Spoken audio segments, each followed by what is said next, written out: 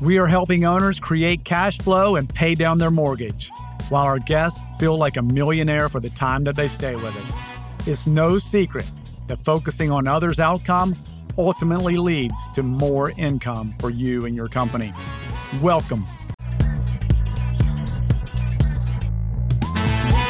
We are helping owners create cash flow and pay down their mortgage, while our guests feel like a millionaire for the time that they stay with us.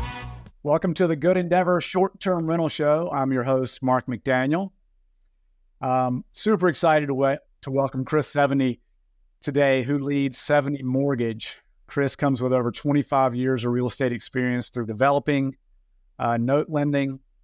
Chris is really known in the industry for his honesty and integrity and professionalism, and he's super passionate and tenacious in all the dealings that he does. And we were talking a little bit before the show, and I was getting to know Chris and what he does, and I'm super excited for this interview. Welcome to the show, Chris.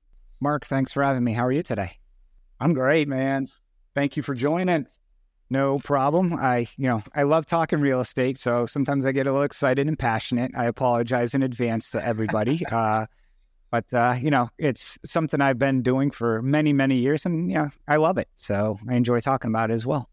Man, if I had Eeyore on the show, it wouldn't be very interesting. So I appreciate you being passionate.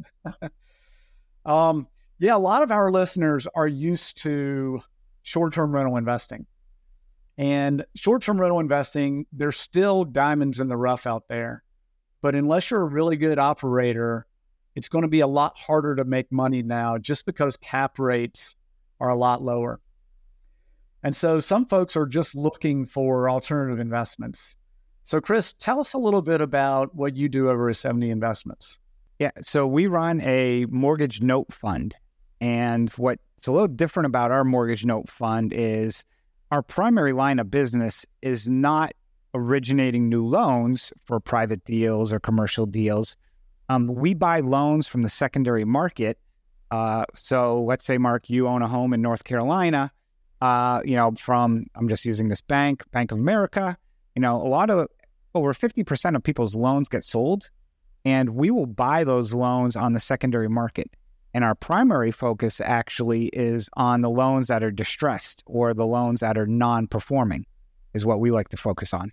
So what is walk us through what a typical deal might look like. So a bank comes to you, or you go to the bank and say, hey, give me a book of all your distressed properties, and you pick which ones you want. Does it work that simply?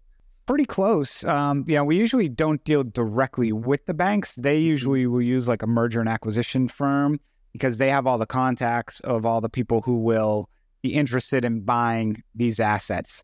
So what they'll do is they'll put it on an Excel spreadsheet of, okay, here's 100 assets that could be $40 million worth of assets. We see, we call them tapes, from one asset up to, I just got one that was $300 million of loans. So they can range in size. And, what's great about it is, unlike buying real estate where it's like first one in there gets to buy the asset, they put like a bid schedule together, like, okay, give me your bids by Friday. We'll take a week and then we'll let you know. And then you got 2 weeks to do due diligence. And after you do diligence, confirm your price. And so it's a process that is, nice in the fact that it's not like a super rush where I'm competing with you and I can't go look at the property that day. So a typical deal when we have one under agreement is, so I'll ask, before I do that, let me ask you a question. Yeah. You want to guess what the average delinquency rate or how many months behind a loan is that we buy? How many months? So you're asking, okay, so if somebody's delinquent, what is the average? 150 days? Okay. 3 years is our average delinquency. So I love your expression right now because, when people hear this, people think I miss a payment, I'm going to get thrown out of our house. And there's, depending on the state, it can take it very, certain states, it can be done in 4 or 5 months. Other states is 4 to 5 years.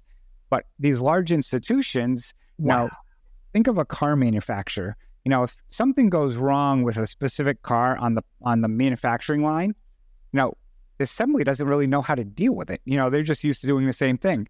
It's very similar with mortgage loans because the banks are so used to it. all of a sudden it's like, uh-oh, this one's not paying. They'll make phone calls and stuff, but they're not super aggressive, or they have 27 departments to kick it up to. And then the person stops, so they stick it in a file, and then they don't. So long story short, so I wanted to state that before, because that's an important component. So let's say you own $100,000 on your loan that is, 3 years behind. And let's say it was a $150,000 house that you put 20% down. So you put 30 grand down. So your mortgage was 120 and you owe 100 today. We would probably buy that loan for about $60,000. So anywhere from 40 to 70 cents on the dollar, but usually it's around 60. So we'd buy it for 60,000. They still owe us 100. And I'm just gonna use simple numbers. Their payment's $1,000 per month. And they're 3 years behind. So it's $36,000 behind. We may go to you and say, hey, Mark, we're trying to work something out to keep you in your home.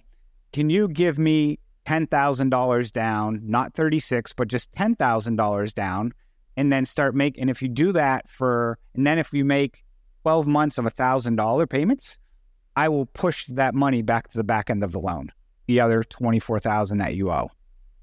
And, a lot of borrowers will be basically like, work with you in some way. But let's use that example. If I get $10,000 down, and then I get an extra $12,000 in that first year, I just got $22,000 on a $60,000 investment. And then, I can push that to the end because I'm still getting it. But the interesting thing is, after like 12, 18 months, I can turn around and now sell that loan back onto the market, and I might be able to sell it for 80 or 90 cents on the dollar. And then when you think about your mortgage payment of principal versus interest, most of your payment's interest, so the principals really hasn't come down that much. So we get that kicker on the end. So my business partner, Lauren, likes to describe it as, instead of fixing and flipping properties, we're fixing and flipping the loan with the borrower. We're trying to renovate the borrower to get them again on a payment plan.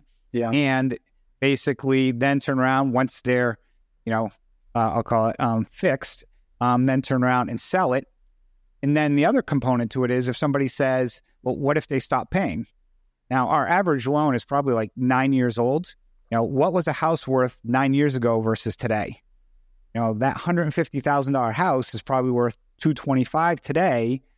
They owe 100. We have 60 into it, so we have very low coverage. And if they don't, we could then go to legal route, which would end up possibly in a foreclosure, which then we would just get paid off, because the house would get, so an investor would pay more than $100,000 for a $200,000 house. Mm-hmm. I think of banks. So I've dealt a lot with banks, and I think you're right. I'm not sure how small banks, like regional banks, think about it, but they're probably similar to large banks in how they process payments and whatnot. But they don't want to own real estate. They want to lend on real estate.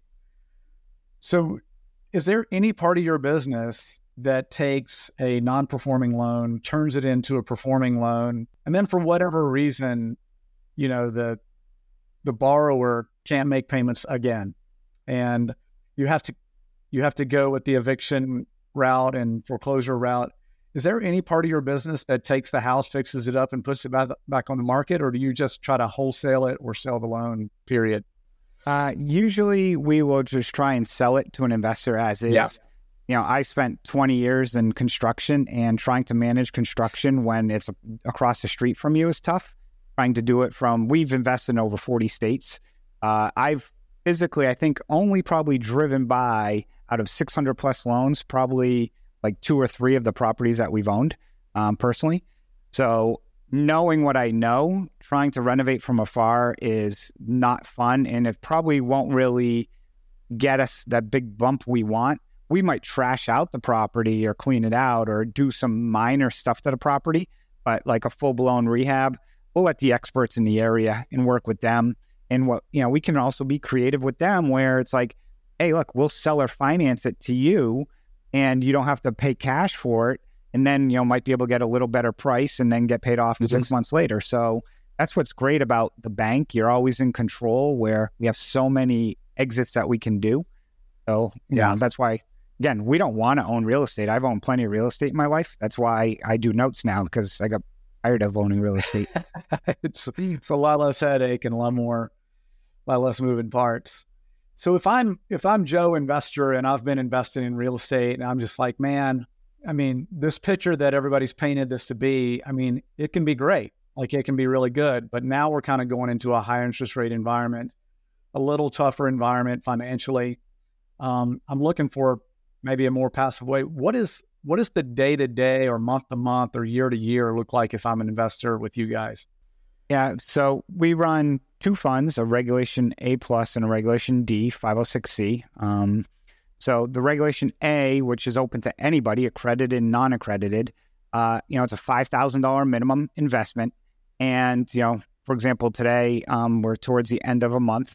Now, if somebody invested today, they would start accruing their dividend on the first of the next month, and the first of the following month, they get they get their first distribution. And we send out, quarterly reports to the investors. We have an internal investor relations team that's, based here in the United States. So you can speak to somebody if you need to, get access to your account. It's essentially like buying shares of a public company, but of course we're not public, we are private. And for those, that enjoy, case studies, I have, we have a podcast, we have a YouTube channel, we do lots of case studies, we send out deals of the week. So we like to over communicate with our investors because we want to educate our investors, because I've always found more educated the investor, the better the relationship. That's right. And the trust level goes through the roof. And so if I'm investing in the fund, obviously this is a myriad of pieces of real estate. I'm not just investing into one house with you, right? Yep, correct. So, you would have preferred equity with the shares, and we don't have debt because we are the bank. You think of other types of syndications where they raise 40% of money and get 60% leverage from a lender.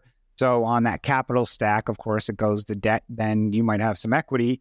Now we don't have that debt, so our investors are preferred equity.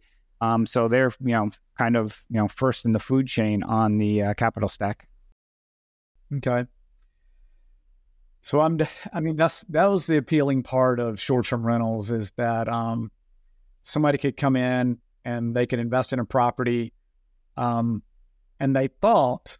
So many folks think they have a full-time job and they thought that they could get active participation, which requires a lot of rules in order to get a tax advantage. By investing in a fund in notes, you equated it to kind of like a shares of a company to a stock. Are there any tax advantages to that, or is it kind of tax as capital gains? So typically, and this is something to always ask, no matter what type of fund you invest in, is to understand that tax structure, because everybody looks at the nice numbers that are on the PPM or in that marketing brochure. But, that's the gross. What is your nets? And the way we structured it, which is different, and I can thank my wife for this, because we used to get so many K-1s and it would take forever to get our taxes done. Finally, she convinced me, which we did this as a C corporation, so people get a 1099 dividend. So just like if you owned Apple shares or some other shares, the end of January, you just get a dividend, which is then should be a qualified dividend. I can't provide tax advice. That is taxed at a much lower rate than a lot of other note funds, because typically you're getting interest income, and interest income is actually taxed at your ordinary income rate. So that is one area that we try to educate a lot of our investors on, or potential investors, because they might look at and say, well, this person's an extra point higher than yours. I'm like, well, yeah, but you're paying 37% with them, and only paying 20% with me. So actually at the end of the day, I'm like a point higher. So, do you want me to drop it a point so we're even? Yeah. Joking. But that's something to absolutely make sure you pay attention to, because also, K1s, they cost more to have your accountant do them and everything, where the 1099 divs are just like simple. Yeah. That's nice. I really like that. I don't think a lot of folks do it that way. It's actually, we're paying for it as a company. Yeah. But it's kind of, how we structured everything overall within, the operations of the company.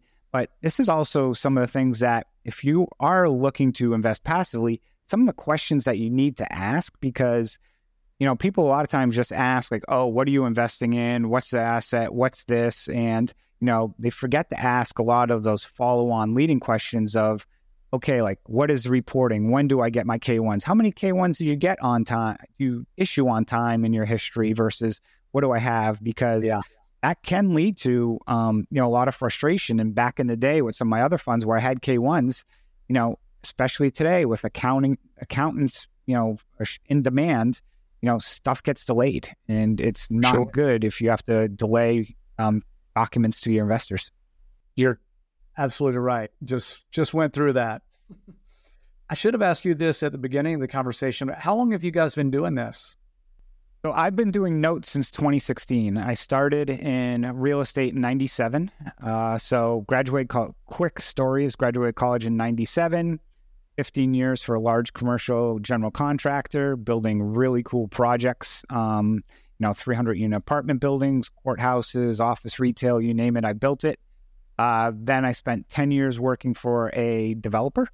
And after I started working for a developer, he asked me, hey, what do you have in your personal portfolio? And I'm like, oh, nothing. I've been working. And he laughed at me. He goes, you got to start owning real estate. So in 2014, I started buying more local real estate here in the DC area, but my wife and I, with 2 little kids, just couldn't handle it. It was just too much with the W-2s. So my wife's like, we can't do this anymore. So I thank my wife for getting me in notes, because then I'm like, okay, what else can I do?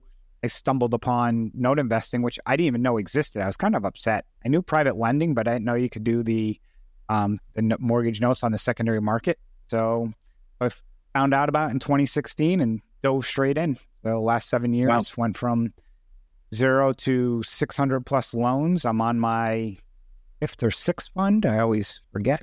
So yeah, it's been going well, to say the least. Did you start out creating funds, or were you kind of doing it on your own and then just developed over time? Yeah, I'm a conservative type, so I won't take people's money until I absolutely know what I'm doing. So I started with some of my own retirement account money, and just started out buying 4 notes, and then got the hang of it, and then started buying more. And then what I realized was, I go to these conferences, and I'm sure every aspect of real estate, this is the case. You go to a conference, and 95% of the people there I call window shoppers. They're there basically thinking they're going to do it, but never end up doing it or find this too hard. So I started reaching out to people at conferences and said, hey, look, if you find it too difficult, I'll manage and you fund a deal and we'll split the profits. So I started doing JV deals. And once I got to I had 50 JV deals going on, which every JV deal is like its own company, essentially, because I have to keep separate books. Then I realized, okay, let's go to the fund model. So in 2018, I started putting together several funds that they were small dollar. They were, few million bucks, that I was testing, different return profiles, different language, just wanted to test everything, because what I didn't want to do, and it was really for me to make sure, okay, can I still make money in a fund structure? I didn't want to give all the upside to all the investors and me do this for 2 years making nothing.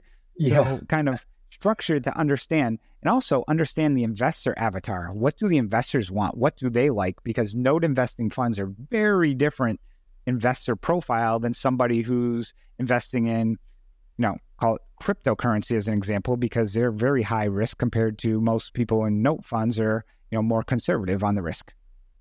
Do you find that a lot of note investors have a similar path that you had? Like they were heavy in real estate and just wanted less of the burden, and they kind of came out of it. It's, it's the same thing. I joke, when I went from construction to development, they always said you went over to the dark side working for a developer. I view note investing as the dark side, because people, when they get tired of owning all this real estate and tired of dealing with, we say tenants, toilets, and termites, and that 2 a.m. call that the roof leak or somebody broke something, even if you have a property management, they still text you too.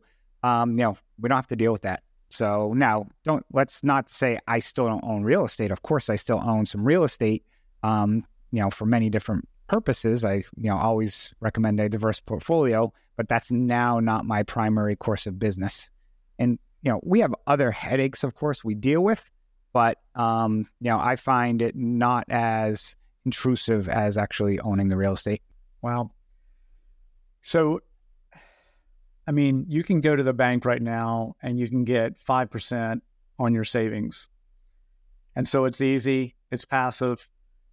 If I were to invest with you guys, what would life kind of look like with that? Obviously, you can't be entirely liquid the entire time, but in exchange for that, maybe you get a little better return. Is that right? Yeah, it's 8 to 10% is where people where the dividends fall depending on the investment amount. And it's always challenging when you can go get 5% at the bank, and people look at these real estate deals and they're thinking, oh, interest rates went up, so you should be paying more of a return. And it's actually the opposite of within real estate in most markets now. As the cost of everything goes up, that actually diminishes returns. Multifamily, I'm just going to pick on multifamily. I love multifamily. Multifamily returns 3 years ago at a 2.5% mortgage is very different than it is today at a 7% mortgage. A lot of the numbers don't even work today. So when you can get that cost of capital, at a lower premium. And that's, I think investors just have to realize that and, also look at, trying to diversify that portfolio. Yeah. Yeah. So minimum investments, 5K. What's your typical investor look like? I mean, 5K to the sky's the limit, or is there a limit? The sky's the limit. So we started with retail investors. We have about 500 investors. The average investment's right around 40,000. A lot of people put 25 in because that's where you get the first group of bonus shares, which gets you a little bit over 9% return from that standpoint. So it's about 40,000. We started now working with some broker dealers and get some institutional money. So that's a lengthy process, and we've started working that, but that's going positive at this point in time. But from that retail side of things, like I said, we're a little over 500 investors, and the average is right around 40,000. So you mentioned something, and I didn't maybe mention this earlier. I didn't pick up on it, but at a certain level, which sounds like it's 25,000, you get a little bit of a preferred return. Yep. Yeah. So if you invest 5,000, you get 8%. If you invest 25,000, so it's $10 a share. So you have 2,500 shares, but at 25,000, we give you an extra 100 shares. So basically, your share price comes down, if you want to look at it that way. So you would now be earning that interest on 2,600 shares. And then when you cash out, it's a 4-year lockup. You can keep going if you want, or you can cash out. But at 4-year mark, you can cash in, and then you get 26,000. You get that extra $1,000 bump at the end as well. Is there a level above 25,000? Yeah, it's 25. I think 50. Then I think it goes up to 100, and then 250. Okay. So it's tiered, and all of that's on our website that you can have. So the more you invest, the better. Little better perks we provide. That's great. And so that's the total 4-year kind of promise. Not promise. Nothing's ever promised, but that's the 4-year anticipated return. And then if I'm like my monthly dividend, what is that? Is that part of the total calculation on the return? I assume. Yeah. So we don't do the DRIP, which is direct reinvestment. So if you invest, let's just say $10,000, you'll get, let's see, roughly, your check would be like, 60 something bucks a month or whatever. 8% is $800 a year. So you just get that every month, back to you. And then, like I said, so you get that for, we haven't missed a distribution since last July. So, you get your distribution payment. And then at the end, basically anticipation, of course, would be to get your full, your capital back at that point in time. And it's nice because after that time, you can leave it, if you want, or pull it. And, so we might be waiting on another investment. So, you can leave it in there at that point in time. So we're open-ended from that standpoint. So we're not shutting it down where we're going to be, stuff saying, okay, here you go back with the funds at that point in time. Yeah. And I guess that makes sense for you guys because the more you invest, the fewer investors you administrate. And so it makes sense to kind of get a little more incentive there. And with technology today, whether it's 10 investors or 10,000, the technology's there to make it pretty simple today. Does it? Within the fund management with the software that's out there of, basically, our investment process is pretty simple. It's all done online, where it's through a broker-dealer website where you put in your information. Then you can sign your subscription agreement. You can select kind of the payment right then and there, and then money and everything goes to an escrow agent. So right now we're using an escrow agent, so the money goes into them to make sure all the documents. One thing that is a little different that we hadn't done in the past that we do now is the whole AML, KYC, anti-money laundering, know your customer. So we run that on every person, which, interesting story, we did have somebody who wanted to invest $5 million, but they're like, can I invest it outside of the fund? And we're like, well, no, you have to invest it through the fund. And he was back and forth and stuff. So me being the internet sleuth I think I am, went and Googled this guy, and this guy had spent I think it was 15 years in prison for being a drug runner. So I'm like, yeah, probably should not, which, I mean, and that's the stuff like that whole AML KYC, they'll pick up on that and they will reject that person. So that's why it goes to escrow. So if they fail that, then escrow will just basically be like, hey, you didn't pass, here's your money back. Yeah, that's interesting, man. I've got stories like that in the construction business in Eastern Tennessee of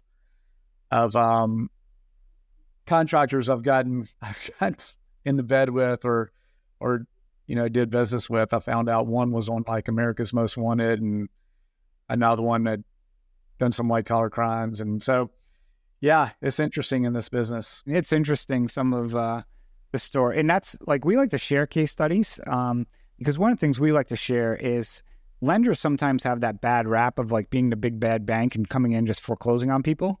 As we mentioned earlier, I don't want their house. And we tell them, we don't want your house, but you still need to play ball. We probably only foreclose on about 10% of our assets. And usually that's because the person's either deceased or they don't actually want the property. But, we've got one or two right now, they filed bankruptcy 5 times in the last 2 years that they just keep filing and just stalling. One of them actually, while they're in bankruptcy, and I don't know how they were able to do this, bought a Range Rover and a Mercedes. And, they haven't paid in 6 years. And hard money loans. So who knows, but it's, people like that, again, it's up to you whether you feel sympathy for somebody who hasn't paid in 6 years, but, just went and bought a Range Rover and a Mercedes, voice their own opinion. But, there's we talked earlier before we started, any business, there's good ideas and there's people who do it well and people who, know how to game the system. I mean, I guess the good news of that, that was one of the questions I was going to ask, what's the worst case scenario in doing business this way? But the good news is you're buying it from a capital standpoint at such a heavy discount. You're buying it 50 cents on the dollar, 60 cents on the dollar. And so you've allowed yourself enough margin in these deals so where you're not stressed about them missing a payment, and you're trying to work with these folks to allow them to make payments. Yeah, and to give you an idea, our entire portfolio, and these are just going to be rough numbers. Now, we've got roughly 17 million in cash out the door. The balance on the loans are 27 million, and the property values of all the assets is 55 million. Oh, wow. Look at from a loan to value. The loan to value is under 50%, and investment to value is even, it's at 35%. And what happened with, in 2008, with a lot of people, they had those second mortgages that, basically property values dropped. So those mortgages became underwater, or even their primary mortgage became underwater. And that devalued the loans significantly because you owe $100,000, your property's only worth 50.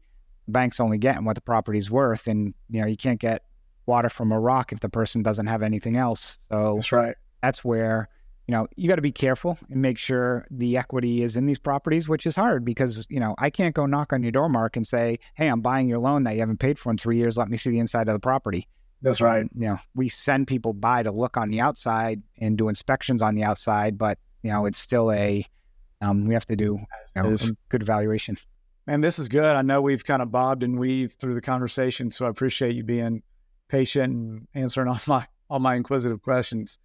Man, if somebody wants to get in touch with you or become a note investor with your firm, what's the best way to reach out to you? Yeah, they can email me, Chris, my first name, CHRAS, at the number 7, the letter E, investments.com. Now, our website is 7einvestments.com. You can find out more information about our fund. People looking for more education, we do run a membership group that meets bi-weekly. That is more of a roll up your sleeves and want to get something done type of education where we walk through a lot of things with investors. And I try and keep that limited to under 20 people within the group. So, because I don't want 1,000 people that I'm trying to mentor, train. I don't have time for it. I do it more for, because I love the business. But yeah, go to a website and, if you're interested in investing, or email me and set up a call with, either Katie, Tony, or Lauren, who work for us on the investor relations side. And they're happy to discuss all the details, answer questions, whether you're looking to invest with a self-directed IRA, however it is you're interested. This is great. It makes me rethink some of my strategy kind of moving forward around some passive income. So thank you for this. And folks, if you want to invest with Chris, reach out, go to 7e.com. And I think that's it, man. I really appreciate it. Mark, thanks for having me today. Greatly enjoyed You're welcome. speaking with you. Thank you for listening, and don't forget about the tools available to subscribers: the Property Manager Self-Assessment Tool, my Property Upgrade Walkthrough List, or the chance to feel like a millionaire for the weekend by checking out one of our own properties in person. It's all available on our website, www.goodendeavourstrshow.com.